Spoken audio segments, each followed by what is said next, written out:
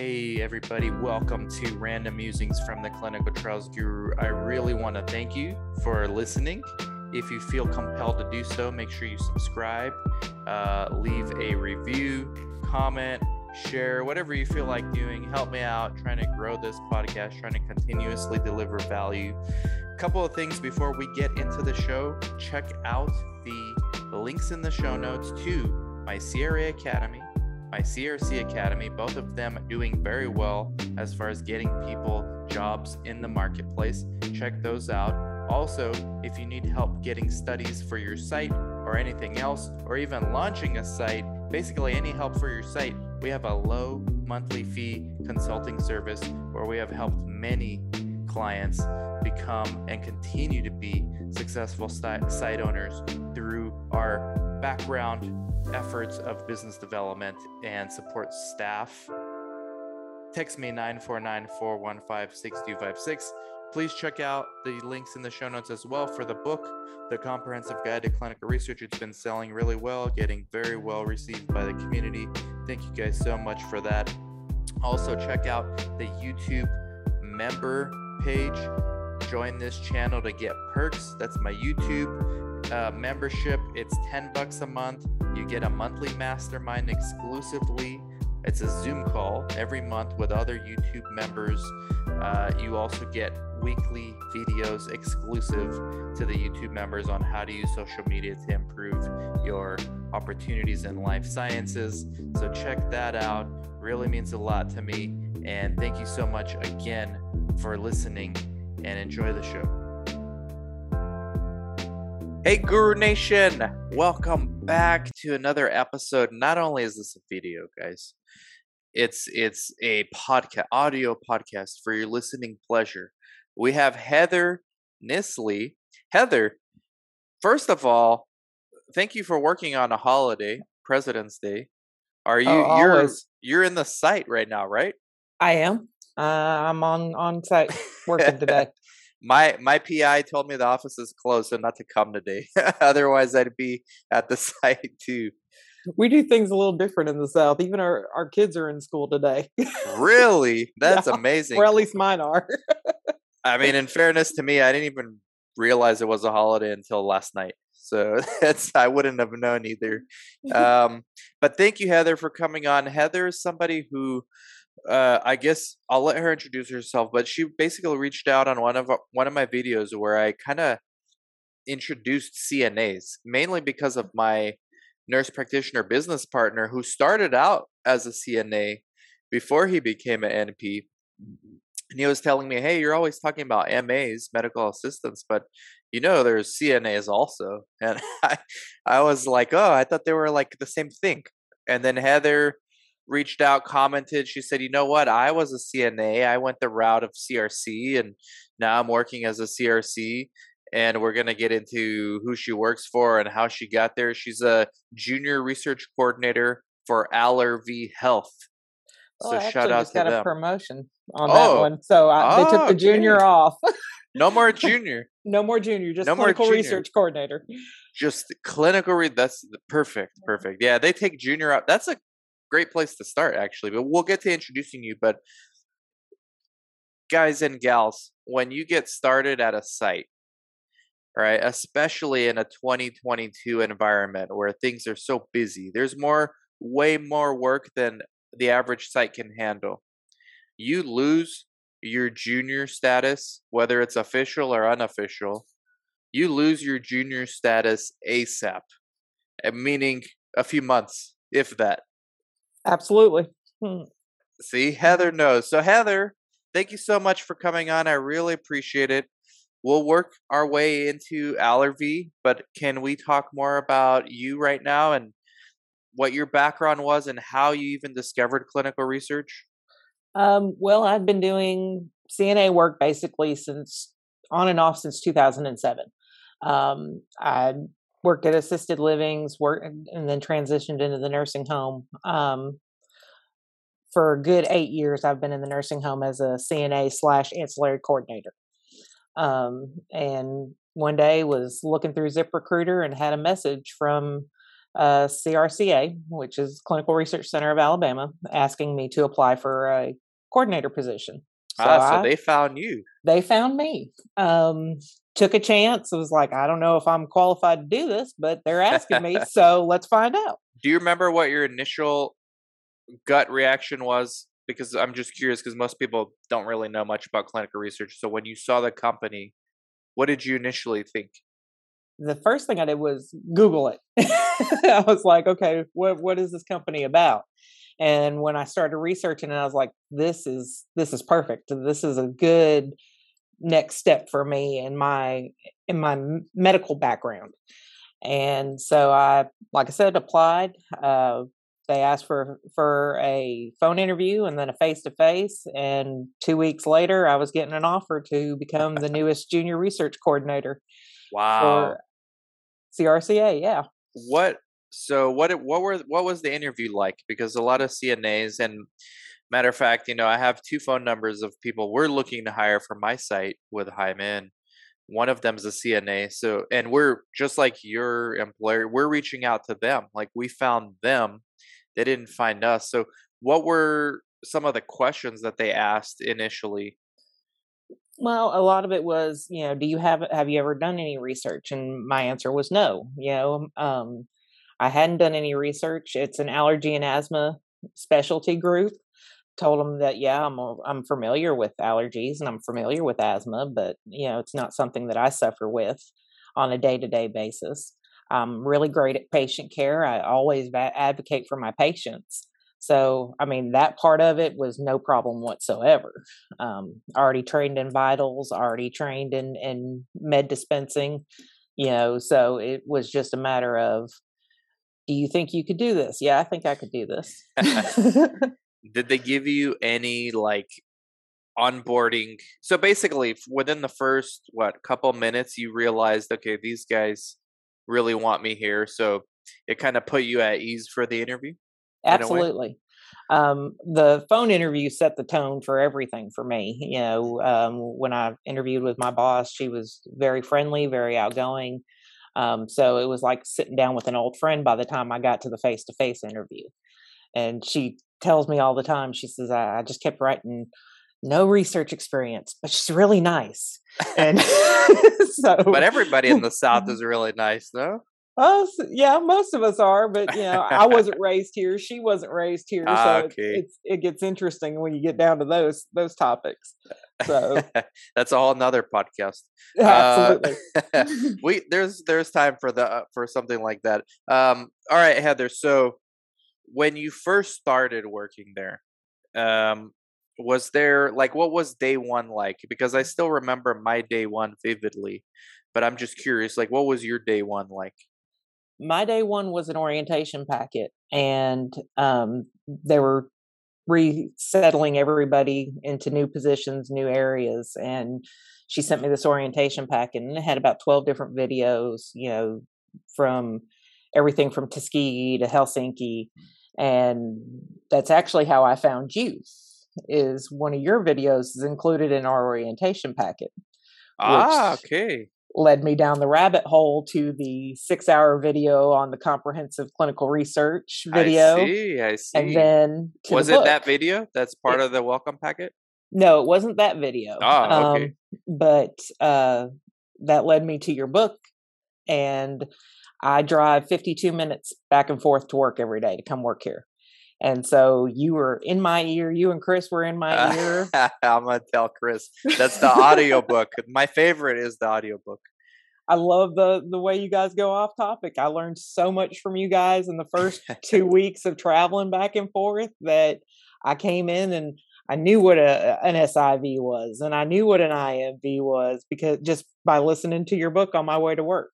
So yeah, thank you. Thank you. Definitely gave me a good jumping stone, to get to where I need to be, where I am today. So thank you for that. Thank you for listening and for letting me know that. Yeah, that was fun to record. And, we were like, how can we make this less dry? If we just read it, what's the benefit of someone getting this? So we just made it we decided to make it 2 books, or a book and a podcast in one, which I think worked out. Like some people don't like it, but the majority did. So thank you, Heather, for that. I've even got my nurse practitioner listening to it, and she's been doing clinical Ooh. research for 5 years. So We love NPs. We love. I think we should interview your nurse practitioner at some point because, in my opinion, nurse practitioners are extremely underrated in research. Maybe just like CNAs, actually, because even I underestimated, and underrated CNAs. The way my business partner Jaime Valles, who is an NP and was a CNA, the way he broke it down was he said, you know what, you shouldn't feel bad that you're ignoring CNAs because they typically work, like you said, in nursing homes, assisted living facilities, hospitals. They're trained for more of that kind of work as opposed to MAs who are kind of trained to work in a doctor's office. And because of my experiences mainly in doctor's offices and not in those other places, I just didn't even consider CNAs. yeah, and we are trained to work on a long-term care basis more than anything else. But you have certain niches, like with me working in an assisted living and being med certified. You know, you've got some different, little tweaks and things on a CNA that, you might not necessarily even get from an MA, Mhm. that aren't used to dispensing medication on a regular basis and following those guidelines needed to make sure that you're adherence to not only your state regulations, but also those prescriptions and how, you know, detailed they can Wow. be. What's the process of becoming a CNA? Can you just kind of walk us through that? Um, for me, it was a 6 week class. Uh, and you do 4 weeks basically in the classroom learning everything you can as far as, and that goes from CPR all the way to just feeding a patient and how to help. Dementia training is one of the big ones, and then 2 weeks in clinicals. Mm. And those 2 weeks you spend in a nursing home doing hand to hand care with different residents, and then you go to your site wherever you're working. Six So, weeks. That's very doable. I didn't realize that. So for MA, like, is it the similar length of training for them? I honestly don't know a whole lot about MAs. Yeah. When I saw your video, I sent it to one of my coworkers. She's an MA. All right, we got to Yeah. interview her next. I'm just learning from Guru Nation, like crowdsourcing info, because the reason I asked, uh, the other day somebody asked me a question. They're a foreign doctor, international medical graduate from India, and they just immigrated to the US. I can't remember where, but somewhere in the South, I believe. And they were asking me, is it worthwhile for me to pursue like a MA or a CNA degree? And I was like, yeah, I mean, it's not going to hurt you, to have some kind of clinical background, even though you are an IMG, but to have like some practical hands-on experience in the US, some kind of license, some kind of certification, so that you can then be reached out to just like you were, right? Absolutely. And I've but I didn't actually got realize it was 6 weeks only. I thought it was like 6 months or something like that. No, not at all. And most of your nursing homes will pay for because they're so short on staffing. Wow. A lot of your nursing homes will pay for your CNA classes. The Wow. place that I ultimately got my certification from, they pay you to go through class, and then they make sure you're certified and send you to the home of your choice, basically. Um, Incredible. Wow. so, yeah. And there's a lot of That's nursing homes that do that. that right there is just like mind blowing. So now it changes kind of the advice I give to people, or even people without a medical degree or a medical background that immigrate from other countries, or even here in the US. Like, hey, you know what? I'm not sure what to do. I graduated with a bachelor's in art, but I really want to get into research. And so I'm gonna start telling them, look, CNA, MA, once we interview the MA to figure out how long they Phlebotomy, take. anybody who has phlebotomy training, Yeah, that's a so much a critical part of huge. being a clinical research coordinator. You know, I haven't come across one study yet that doesn't have a blood draw associated with it. I know. We have some, and like I have to beg the MAs in the office to draw blood for my patient. They're not even my employees.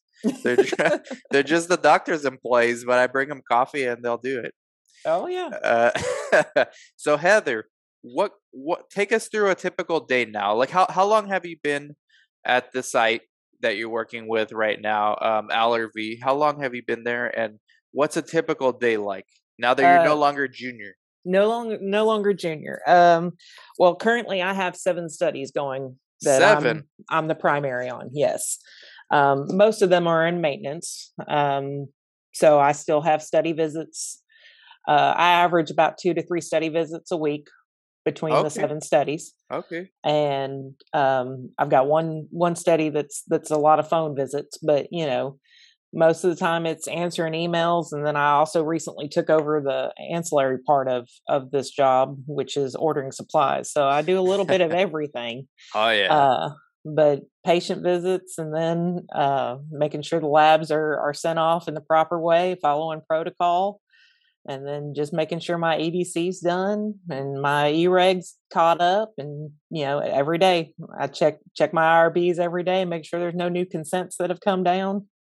And just keeping up with whatever I need to do that day.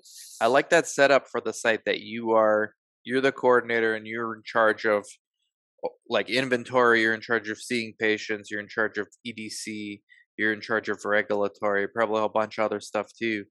I like that because you have some sites where they streamline everything, like so they'll have like 5 people doing your role, and you said you see 2 to 3 patients a week. They'll probably be able to see 3 to 5 patients a day that way. But the Right. problem is each person. So there's several problems there. Number one is the CRAs. It's much easier for them to have one point of contact than to have 5. Another thing also is for the individual themselves. Like you're not becoming a generalist if you're in a situation where you're just streamlined. Like your task is just data entry. You completely miss out on the patient interaction, regulatory. So I think you're in a really good situation. I like companies that do that, that structure their workflow that way. That's one of the ways I'm structuring my site as well, is to be able to have just a generalist coordinator for every study. And yeah, you could back up your colleagues, like if you're sick they can take over for you and vice versa. I really like that setup that you guys have at Allervie. And we do have our backup. So every 7 of those studies I've either started off as the backup, or I took over the study from somebody else that was leaving the company when I came in. And I still had to name another backup when I took over that position, or Mm. took over as the primary coordinator. And we fill it in, we help out. You never know when somebody's kid's going to get sick or COVID, God Yeah. forbid, but Yep. we make sure it gets done. How have your interactions with monitors been? Whew, some days. There's been some interesting communications, but for the most part, I have really great monitors. As well as I do, the turnover for CRAs right now, trying to find the next better deal. You could end up with a different monitor from one IM visit to a next IMV visit, to a Yeah. next. And that's already occurred. I've been here since November. And Wow. there's, one study I've had 2 different monitors on already. Yep. Yep. I think that's kind Um, of sign of the times. I have the first 2 studies I got, they're the same sponsor, same CRO, and they've changed like so many of their staff already, like multiple times. So it's like as soon as you get to know somebody, they're gone. And that's just the way it is right now. Like there's a lot of turnover in the industry, especially amongst the CRAs and the project managers. Less so with the coordinators because coordinators tend to settle into the site that they like, and there's slightly less turnover there. But yeah, with the CROs, it's been a challenge to just kind of keep up with the musical chairs of who's the next monitor. right. Like I said, I've had really great experiences with my monitors that I deal with on a daily basis. I've heard some horror stories. Everybody has, Yep. but Have for you the most part, experienced any horror stories though so um, far? I had, ironically, I had one monitor that the coordinator who had it before me was not as organized as she could have been. Yeah. And so she already had preconceived notions when she met me. And the irony of the entire situation is I got her to a point where she was extremely happy with everything that was going on. Even emailed my boss, she's such a great asset, blah, blah, blah. And then 2 days later, I get an email, effective today, I will no longer be working. Awesome. I was like, Awesome. well, That's what it, happens, guys, when you make life easier for your CRAs. And she probably returning the favor because she wants you to stay there and she wants the PI to know. I've been a CRA also. She wants the PI to know, hey, this is a good situation now. Just keep it this way. right. Yeah, and she was happy and I was happy, and then she's like, I'm gonna be done with this study. Okay, well, we'll wait to see what happens with the next time, the next one. Wow, wow, yeah, you'll probably cross paths again. For as big as the industry is, it's small still, and the word gets around, and you'll start seeing people, familiar faces switching to CROs, but then coming for another SSV. So you've gone through every visits, the site selection, initiation, Yep. I've done IMV. just about everything. Well, we've done the pre-site selection for one of the studies that I have. Just waiting on contracts on that one, Mhm. basically, before we start off with that. So I've done a little bit of everything in 3.5 months, and it's been a wild ride, and I've loved every second of it. Becoming a generalist. Allervy, can you talk a little bit about what they do? This is the first I've heard of them, but it seems like a pretty cool place. So Allergy is committed to establishing allergy and immunology as a gold standard. They're based out of Texas, and we are just growing, growing, growing our sites as far as the allergy health side of it goes. But they're dedicated to asthma and allergy, and immunology, and then they want to make that the national name brand for allergy. But they're also developing a sister company, which is going to be Allergy Clinical Research. And right now we have 5 sites, actually 6. We're in the process of opening up one in Georgia right now, Okay. and so we have 2 sites in Alabama, a site in Tennessee, one in Utah, one in Georgia, one's fixing to open in Florida as well. Wow. So Okay. they're planning on growth exponentially over the next few years. Oh, We're going to absolutely. With immunology, especially with all the COVID, you guys do COVID studies? No, we No. haven't done any COVID studies at our site yet. Yeah. Yeah. Um, we keep trying to talk the boss into it, so we'll see if we can get it. A lot of sites don't want COVID study. Like my PI told me, like I'll take studies, but don't I do not want COVID studies, just because it's so tough now to get somebody who is not vaccinated and or has never had COVID. It's like very tough to get patients like that. So they're kind of like, at least the PIs that I work with, they've been telling me, hey, let's not do COVID. So I think a lot of sites are in that same situation where they're maybe looking at other aspects of immunology and like you guys doing asthma and I imagine COPD as well. Yes, and that was going to be my next statement. We have so many people that come in with those comorbidities that we don't Mm. need to risk bringing somebody who does have COVID and exposing those patients to it. Yeah, that was another uh my other PI who told me not to also with COVID. That was his concern because he's a dermatologist, but in this town we have a lot of people with comorbidities and they thought better not to. Plus everybody's so short staffed. We can't risk an outbreak Absolutely. at one of our clinics and no one's going to be there to do the studies. There won't be Yeah. anything going on. No coordinators, no PIs. so so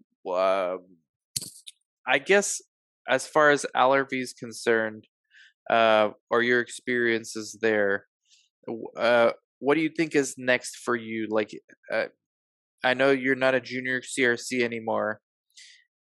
I imagine at some point you're going to be onboarding new staff, Right. right? So, do you think that that's probably a good fit for you and for your career trajectory? Yes, absolutely. There's, like I said, with this company and the growth of it, there's nowhere but up to go. And I have very supportive management staff. My site monitor or site manager Kendra is awesome. She wants us to follow whatever dream we have. Our Kendra national, Williams, right? yes, I just and connected with her on LinkedIn. and then Chris Ingram is our clinical research national director.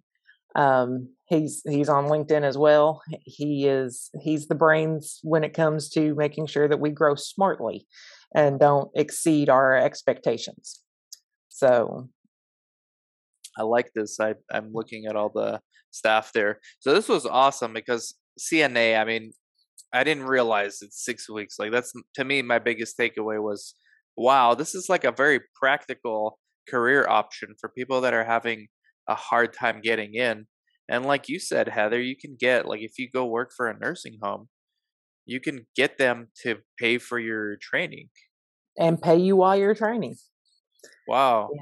And it's the one thing I will say about it is make sure you have a servant's heart Hmm. when you go this route, because you're going to get attached to these people that you're Yeah. taking care of. And just like in clinical research, you get attached to your patients. Of course. I've got pediatric studies, and I'm like, oh, you don't want to hurt the Ah, kid. So, but I didn't know you're doing pediatric. That's a whole nother podcast episode there. I yeah, mean, one of the differences between, and this is one of the things we're trying to teach our MAs that work with us is, you're accustomed to working in a high volume office. Maybe you spend 5 minutes with each patient just to do their vitals and then prep them for the doctor. Well, in research, I mean, you know this by now, Heather, you spending hours at a time with patients. If it's a screening, if it's a absolutely. randomization, if it's a complicated study, it could be 8 hours. So you Mm, get to know these patients really well. right. Just like our HAE studies, there's the ones that we do with that you talk to these people, sometimes at 3 o'clock in the morning when they're having an Wow. outbreak, if that's part of the protocol. So, Wow. you go with what your patient needs. Wow. You Have you know, gotten have you gotten any 3 a.m. calls? I have not, but my nurse practitioner has. Ah, whose number is on the 24-hour emergency contact? Because for the first few studies we had, it's mine. I haven't got any calls yet, though. Well, and I've been very forthcoming with my patients. If you need me, I'm available all hours. I mean, I'm Wow. used to being available all hours. So if there's something that comes up that you think I need to know about, feel free to email me, call me, whatever you feel. Wow. And that's just to make sure that nothing escapes me. Basically, it might be a little bit of a control freak aspect, but I don't want to find out 2 weeks later that we've had an AE. No, no, and I'm sure your sponsors are very happy to hear this from you because that's exactly what they want their sites to do. And Right. unfortunately, many sites don't do that because the coordinator is overworked. And but from what you said, it sounds like you're in a ideal ideal site because 2 to 3 visits a week is actually not that much. And then 7 studies in maintenance. So you can definitely like your ceiling is like pretty high up there. You can probably fit a visit a day or 2 visits a day, depending on the complexity of the trials, of course. Absolutely. Yeah, and like I said, most of these are in maintenance right now. So I mean, Yeah. we're coming to the end of those closeout visits. I've got one that should close out in November, and another one that should close out in August.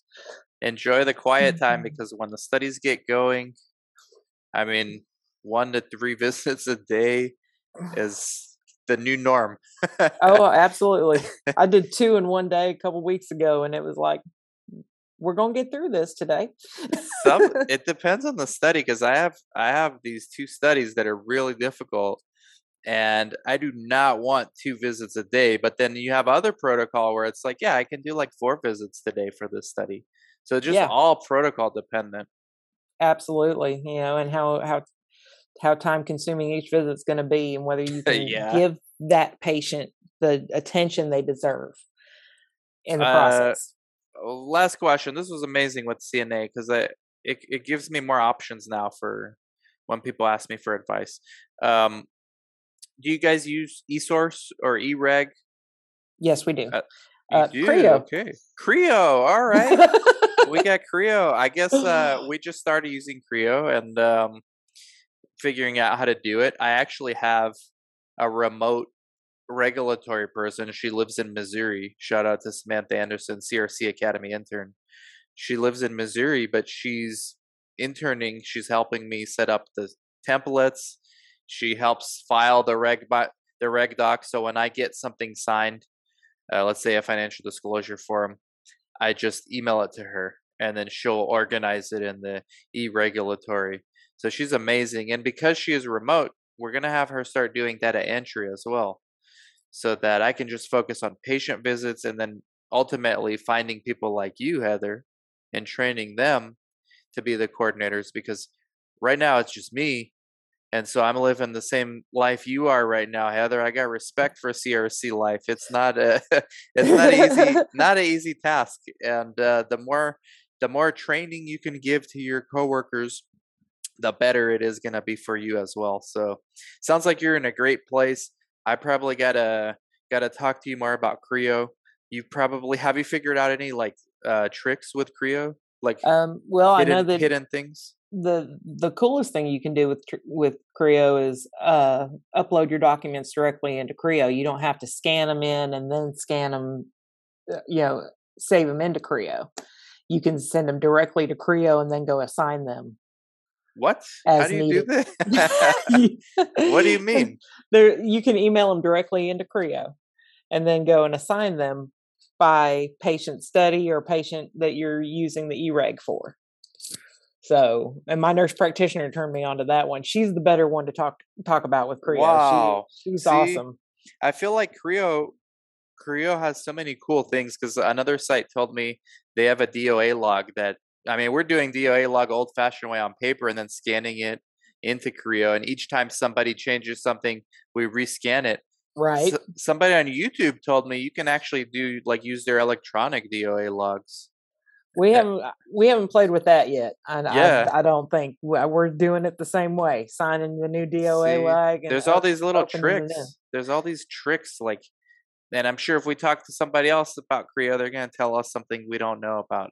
So we gotta, us Creo sites definitely gotta network more with one another just to figure out the tool. Oh, definitely. I mean, I sign up for every webinar they have because I figure the only thing it's going to do is make me a better coordinator and a better e-reg person when it comes down to it. Because starting today, or starting now, I should say, from now on, all of our stuff is going to be e-reg. Yeah. So, which saves a few thousand trees every year and gets our binder closet a little slimmer. So, Absolutely, and especially on the source side. I mean, that's where you really start seeing like, all right, I don't need to print this many papers. Maybe for regulatory, are you guys still using wet ink signatures on everything? yes, unfortunately, Yeah, for the us most too. part. Us too. I'm trying to figure that out next. So definitely, Heather, will be networking, because this Creo stuff, like eSource, eReg, it's new to everybody. And matter of fact, the sites using eReg, eSource are actually progressive, because there's sites that have said they're never switching, and the majority of sites are just prefer paper everything. So it's sites like us that kind of push the industry forward and then show everyone else, well, there's easier ways to do this, guys. Right, Just got to figure it out. and the further we go into this pandemic, or the more we can do online, at a social distance, is going to be better off for everybody involved. Yeah, So, that scanning and emailing, that's something new. So basically, the advantage is if you get something emailed to you, you can just forward it to the email address that Creo has, yep. and then it'll get filed Then for you somewhere. then your friend in Missouri can go assign it to whatever study you need it for. Ah, I see. I see. Yep. Rather than just me emailing it to her. Right. I see. Yeah, that does save time. See, stuff like this cuts Yeah. down time. Cuts down time. One of the things I did, we have this very complicated study, so I have this binder. See, it's good. I may not like it, but it's good. I'm a coordinator again. We have ophthalmology and some derm assessments for our study. So two separate providers. So we have a source, and those are the unblinded guys, so they don't use Creo, they use paper for their assessments. So rather than going and looking for the source each time a patient comes in, because it's like buried in the actual source, I don't need all those pages, just a few. I just made a binder for things that I'm gonna make copies of repeatedly, and it's just simple things like that gonna save you time, as opposed to the day of going to look for those papers, finding which one it is. No, you just grab it from the binder, make copies, boom, just a few seconds, as opposed to like maybe 20 minutes. Absolutely. We say upload a lot of ours directly into a SharePoint, like a OneDrive, and we just go to the protocol, find that source document folder, and print off whatever assessment we need for that day or questionnaire. Perfect, perfect. Guys, CRC Life is what it's all about. If you are a CNA, all right, sites want you. And you may not be Absolutely. as fortunate as Heather, where someone's reaching out to you, but you can reach out to them. You can reach out to a site in your area. And same if you're an MA. And same if you're somebody considering CNA. Heather just said, absolutely one of the ways to go. Absolutely. Well, thank you, Heather. I really appreciate it. Heather from LRV. Everybody go connect on LinkedIn. Her LinkedIn address is right underneath this video. And if you're listening on the podcast, you can find it in the show notes. Heather Nisley, thank you so much. Clinical Research Coordinator, no longer junior. Thank you No very longer much, Heather. junior. Thanks, Dan. I appreciate it. Thank you, everyone, for watching, listening, and we'll catch y'all later. Go connect with Heather. Bye-bye.